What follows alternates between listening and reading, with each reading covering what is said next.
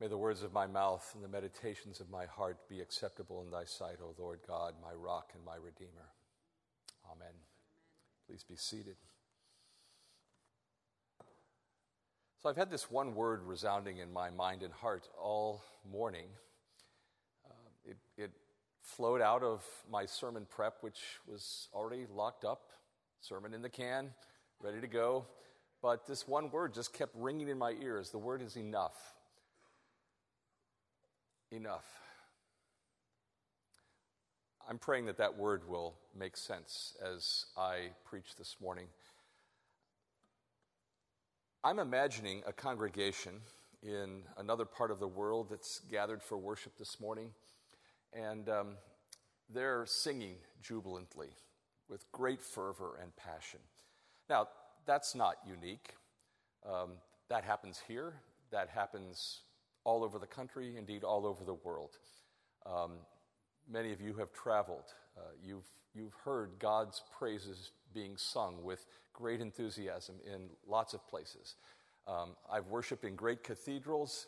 I've worshiped in villages in Rwanda. And it always happens that people sing. In Rwanda, they don't just sing, they dance, and you better be prepared. Someone cued me in advance. If someone comes and stands in front of you and dances, you have to dance too. I'm just thankful that none of that made it onto YouTube. I'm imagining this congregation where people are singing in that fashion, and in walks the preacher. That happens everywhere too. It's rare to go to a Christian worship service where at least one person doesn't stand up to preach. Only in this case, the preacher doesn't have a Bible because the Bible was taken from him when his village was raided and everything destroyed. Indeed, this congregation is worshiping in the midst of open space because they no longer have any building to call their own. Indeed, the entire village where this pastor lived, his hometown, was utterly razed by the Sudanese government. That pastor is a friend of mine. His name is Andudu. He's a bishop in exile. He now lives in Harrisonburg, Virginia. He's now in the employ of our diocese and of ACNA to gather dispersed Sudanese and other African refugees all over North America. And sometime I hope and pray that you have the chance to hear his testimony and the immensely moving stories of his work.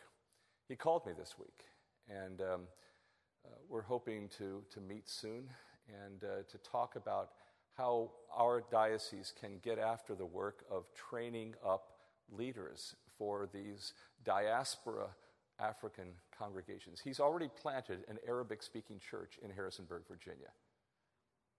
That's amazing. Enough. Sure, they'd like to have a large building with places to sit, where they didn't have to rely on their memory and they could have hymnals, perhaps. Or I'm sure that he and the pastors of his diocese in Sudan in the Nuba Mountains would love to have Bibles that weren't taken from them, seized and burned. I'm sure you'd love to have a large, beautiful sanctuary. You've been a kind of diaspora people for a long time. A movable feast, that's what this church has been. And now you're about to move again. And you're imagining good things that will come with that move. It won't be everything, but you're like almost every other congregation in our diocese, believe it or not, that doesn't have its own space, that rents space. The congregation I served as an interim last year, All Saints in Durham, worships in a Seventh-day Adventist church. Be careful if you do that, because they'll say you can't use real wine. Or have bacon at church breakfast. In Washington, D.C., congregations have met in Baptist churches, in all kinds of other churches, always moving. And now they're, for the first time, are trying to buy a church of their own at Resurrection. But it's commonplace. But it's enough. Because Jesus is enough. And that's the message that's going to resound coming out of this wonderful passage from Colossians. Our goal, individually and corporately, is to grow spiritually into the character and likeness of Jesus. That's Paul's overarching message. Paul's goal for the Colossians and his goal for us is Christ-likeness. And that's the work God has already begun in us, right? Philippians says that in chapter 1. This is the work that God has not only begun in us, but will see through to completion. Paul is concerned about the health and effectiveness of this young church in Colossae. So what does he say? Well, we've already heard him say the thematic 2 verses that really we need to kind of rehearse every week just to remember the basis for the enoughness of Jesus. Chapter 2, verses 6 and 7.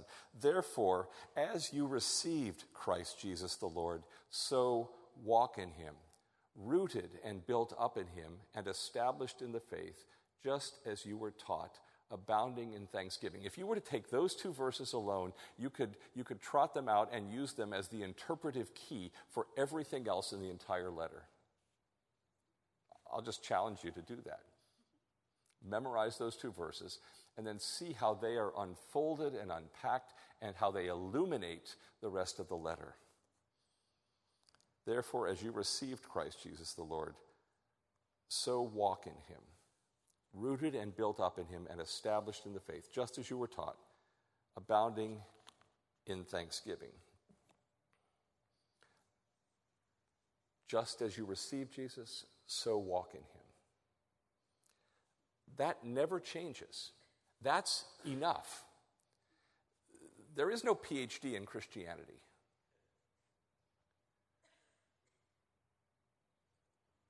There are no experts. There are theologians. And they're a help.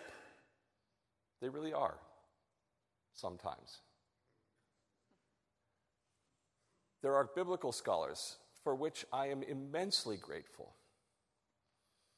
There are people who know a lot and have experienced a lot, but there are no graduate level Christians. There are no PhDs in Christianity.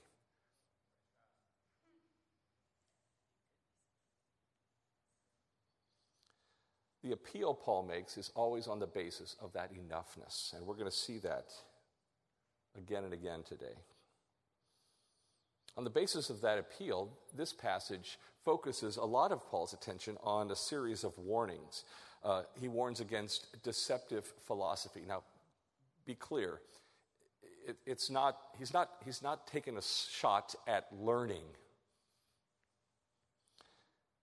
He warns against irrelevant practices. That's a really important warning.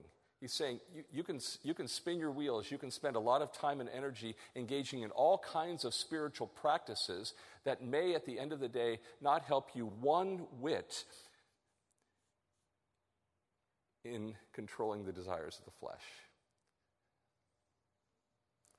He warns against empty promises and against false purity. Always sort of in the background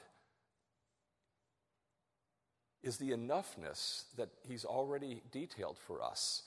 Already in chapter 1 in verses 15 through 20. Go back and look at it at some point. There's that wonderful hymn of praise to Jesus Christ. It's not just a throwaway. It's not just a random citation of a song that they must have sung and known by heart in Colossae. Paul begins that way so that we know the foundation of everything, so that we have a basis that is enough. And the big word in this section of Colossians today is the word fullness. I heard Laura pray it this morning. I could tell she'd spent some time reflecting on Colossians this week. Fullness. In fact, this would be a fun exercise for you this week. Take your Bible, a Bible you don't mind marking up, and read through Colossians. It'll only take you about 20 minutes. It's a short book, 4 chapters. And underline every occurrence of the word all, every, fullness filled. All, every, fullness filled. Colossians is a book of universals. And the big universal word in today's chapter is fullness. Christ is all sufficient and all supreme. God has received fullness in Christ, verse 9, and we have the benefits of being joined to him, verse 10, which includes the stripping away of the sinful nature, verses 11 and 12, being made alive and having all our sins forgiven, 12 and 13, through the victory of the cross, 14 and 15. Paul opposes everything which might lead us to believe that Christ is not enough. This is important. Paul is fighting to ensure that his readers and that we recognize the fullness of Christ and to encourage us to live lives that are consistent with the consequences of that fullness. Because this is the truth. The fullness that belongs to Christ is the same fullness that has filled us. It's a wonderful Greek word, pleroma. It's rich. Pleroma, that's the word fullness. I read a little reflection by a pastor in Alabama this week. He said, we have been pleromized. We have been filled with the fullness of Christ. That's enough. You don't need to acquire anything beyond that. What we need to do is to live out of that fullness, to realize the full and rich consequences of having in us the same fullness that Christ had in him, bodily. Essentially, Paul is fighting a struggle for the primacy of Christ. There's no need to seek a supplement elsewhere. Again, verses 9 and 10. For in him the whole fullness of death dwells bodily, and you have come to fullness in him.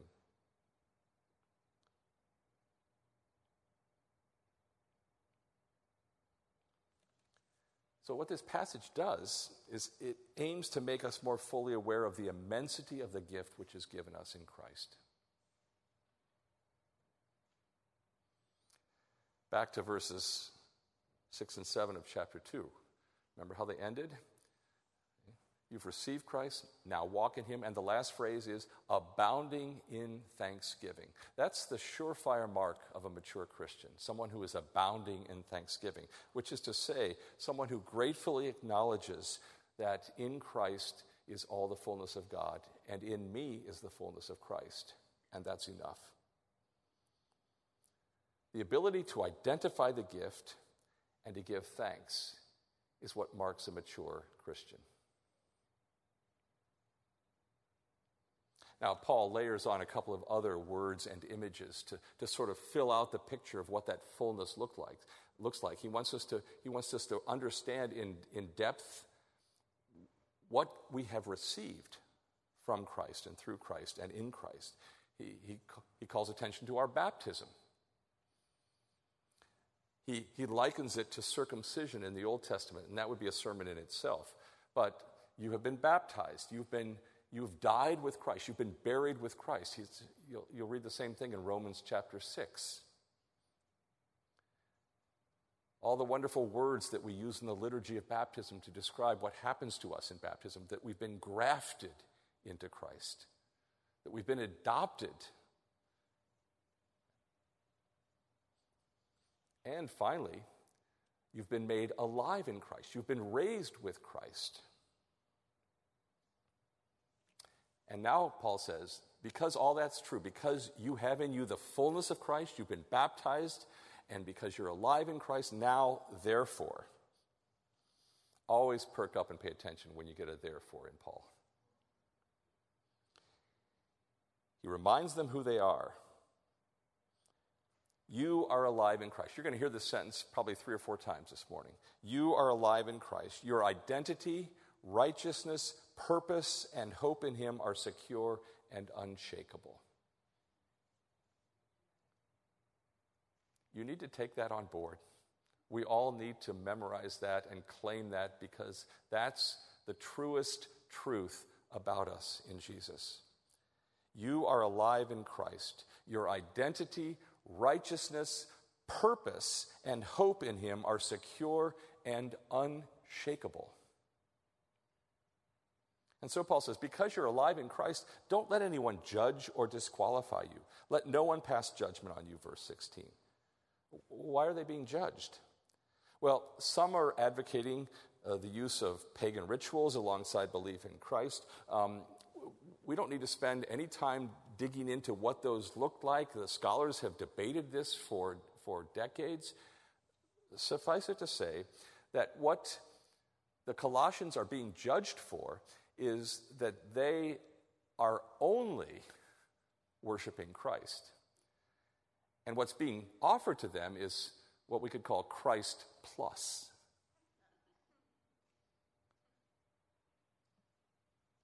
And Christ plus is no Christ at all.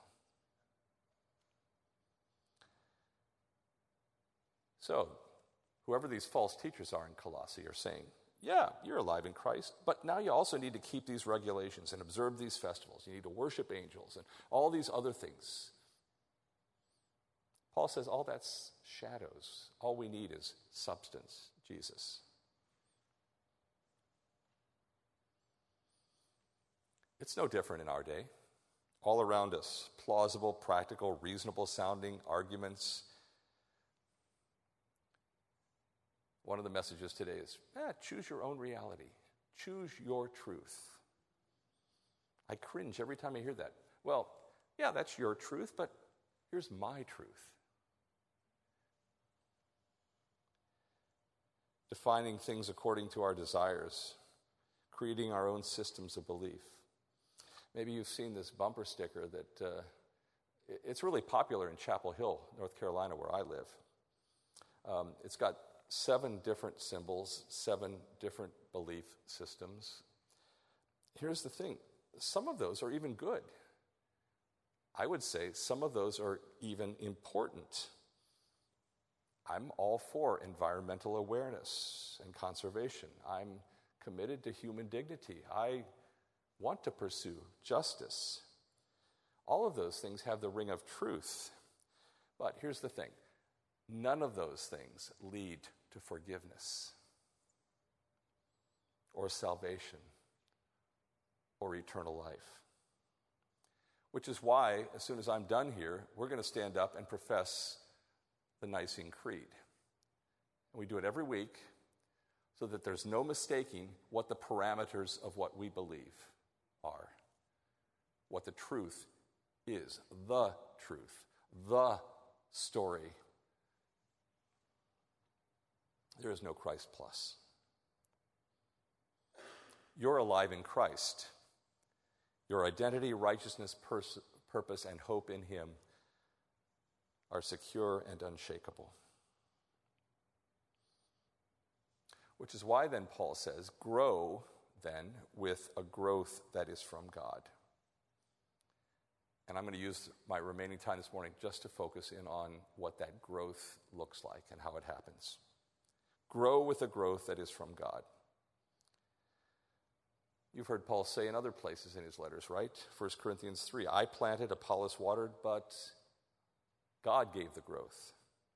Or Philippians 2:13, it is God who works in you, both to will and to work for his good pleasure. This is the work of God in your life and mine to conform us into his image. It's God who accomplishes growth in our lives. We heard it already in chapter 1, verse 28. We proclaim Jesus, warning everyone and teaching everyone with all wisdom, so that we may present everyone mature in Christ. Look at verse 19. Holding fast to the head, from whom the whole body, nourished and knit together through its joints and ligaments, grows with a growth that is from God. connected with Christ, from whom the whole body, the church, draws its life, through which all its muscles and ligaments and joints are sustained. It's reminiscent of another familiar passage that you probably know even better from Ephesians 4, so that we may no longer be children, tossed to and fro by the waves and carried about by every wind of doctrine, by human cunning, by craftiness and deceitful schemes. And then Paul goes on to use the same ligament and tendon language to describe how connected to each other and connected to Christ, God gives us growth.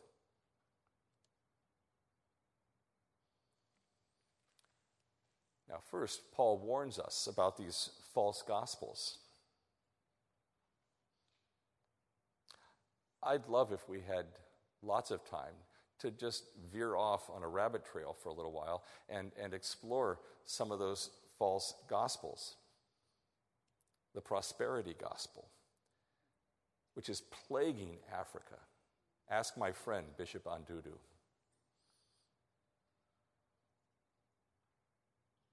Or something that scholars call moral therapeutic deism. It's a big term to describe the religion of lots and lots of young people, my kids' and grandkids' age. Moral therapeutic deism, with its projection of a distant God who expects nothing from us but radically intervenes when dog whistled, turning God into an on-call therapist.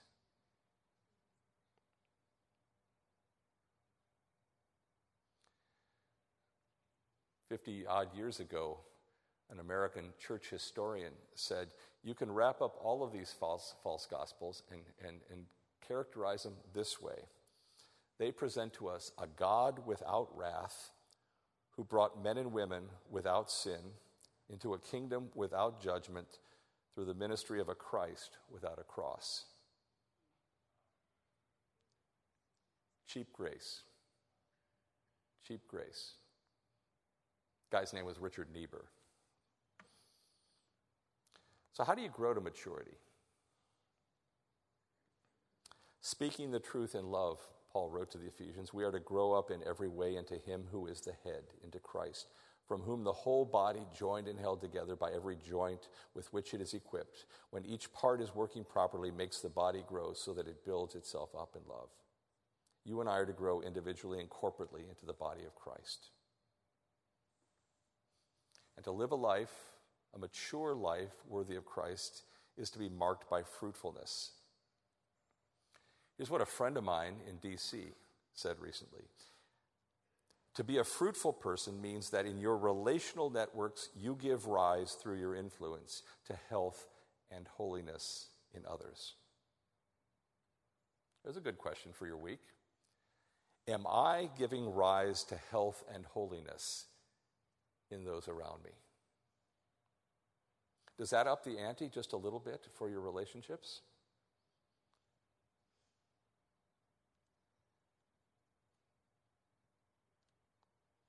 Here's how we grow.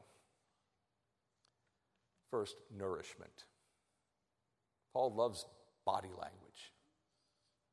Nourishment. We must put ourselves under the authority of the loving and written Word of God, which Paul promises elsewhere, teaches us, rebukes us. Just stop there for a second. If you're like me, you love reading your Bible when it says cool stuff. I love reading Psalms that encourage me and lift my spirits. I love to read prayers of praise. Be honest. How much do you love being rebuked by the Word of God? Or corrected? Or trained in righteousness? So the first pathway to growth that Paul talks about is the pathway of submission to the Word. The entire Word, not just your favorite parts.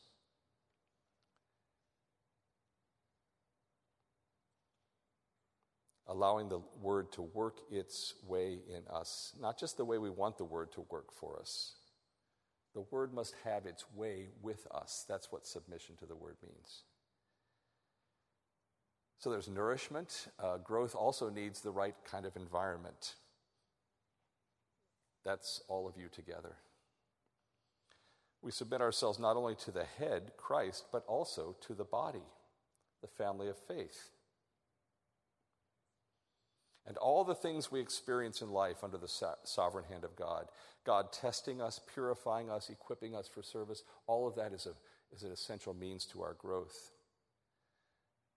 It's really important, and this is a really hard lesson for American Christians to learn. Still, we are not our own. We belong to Christ, and we have a place in the body of Christ. Each of us with a unique role and responsibility, but we don't operate independently.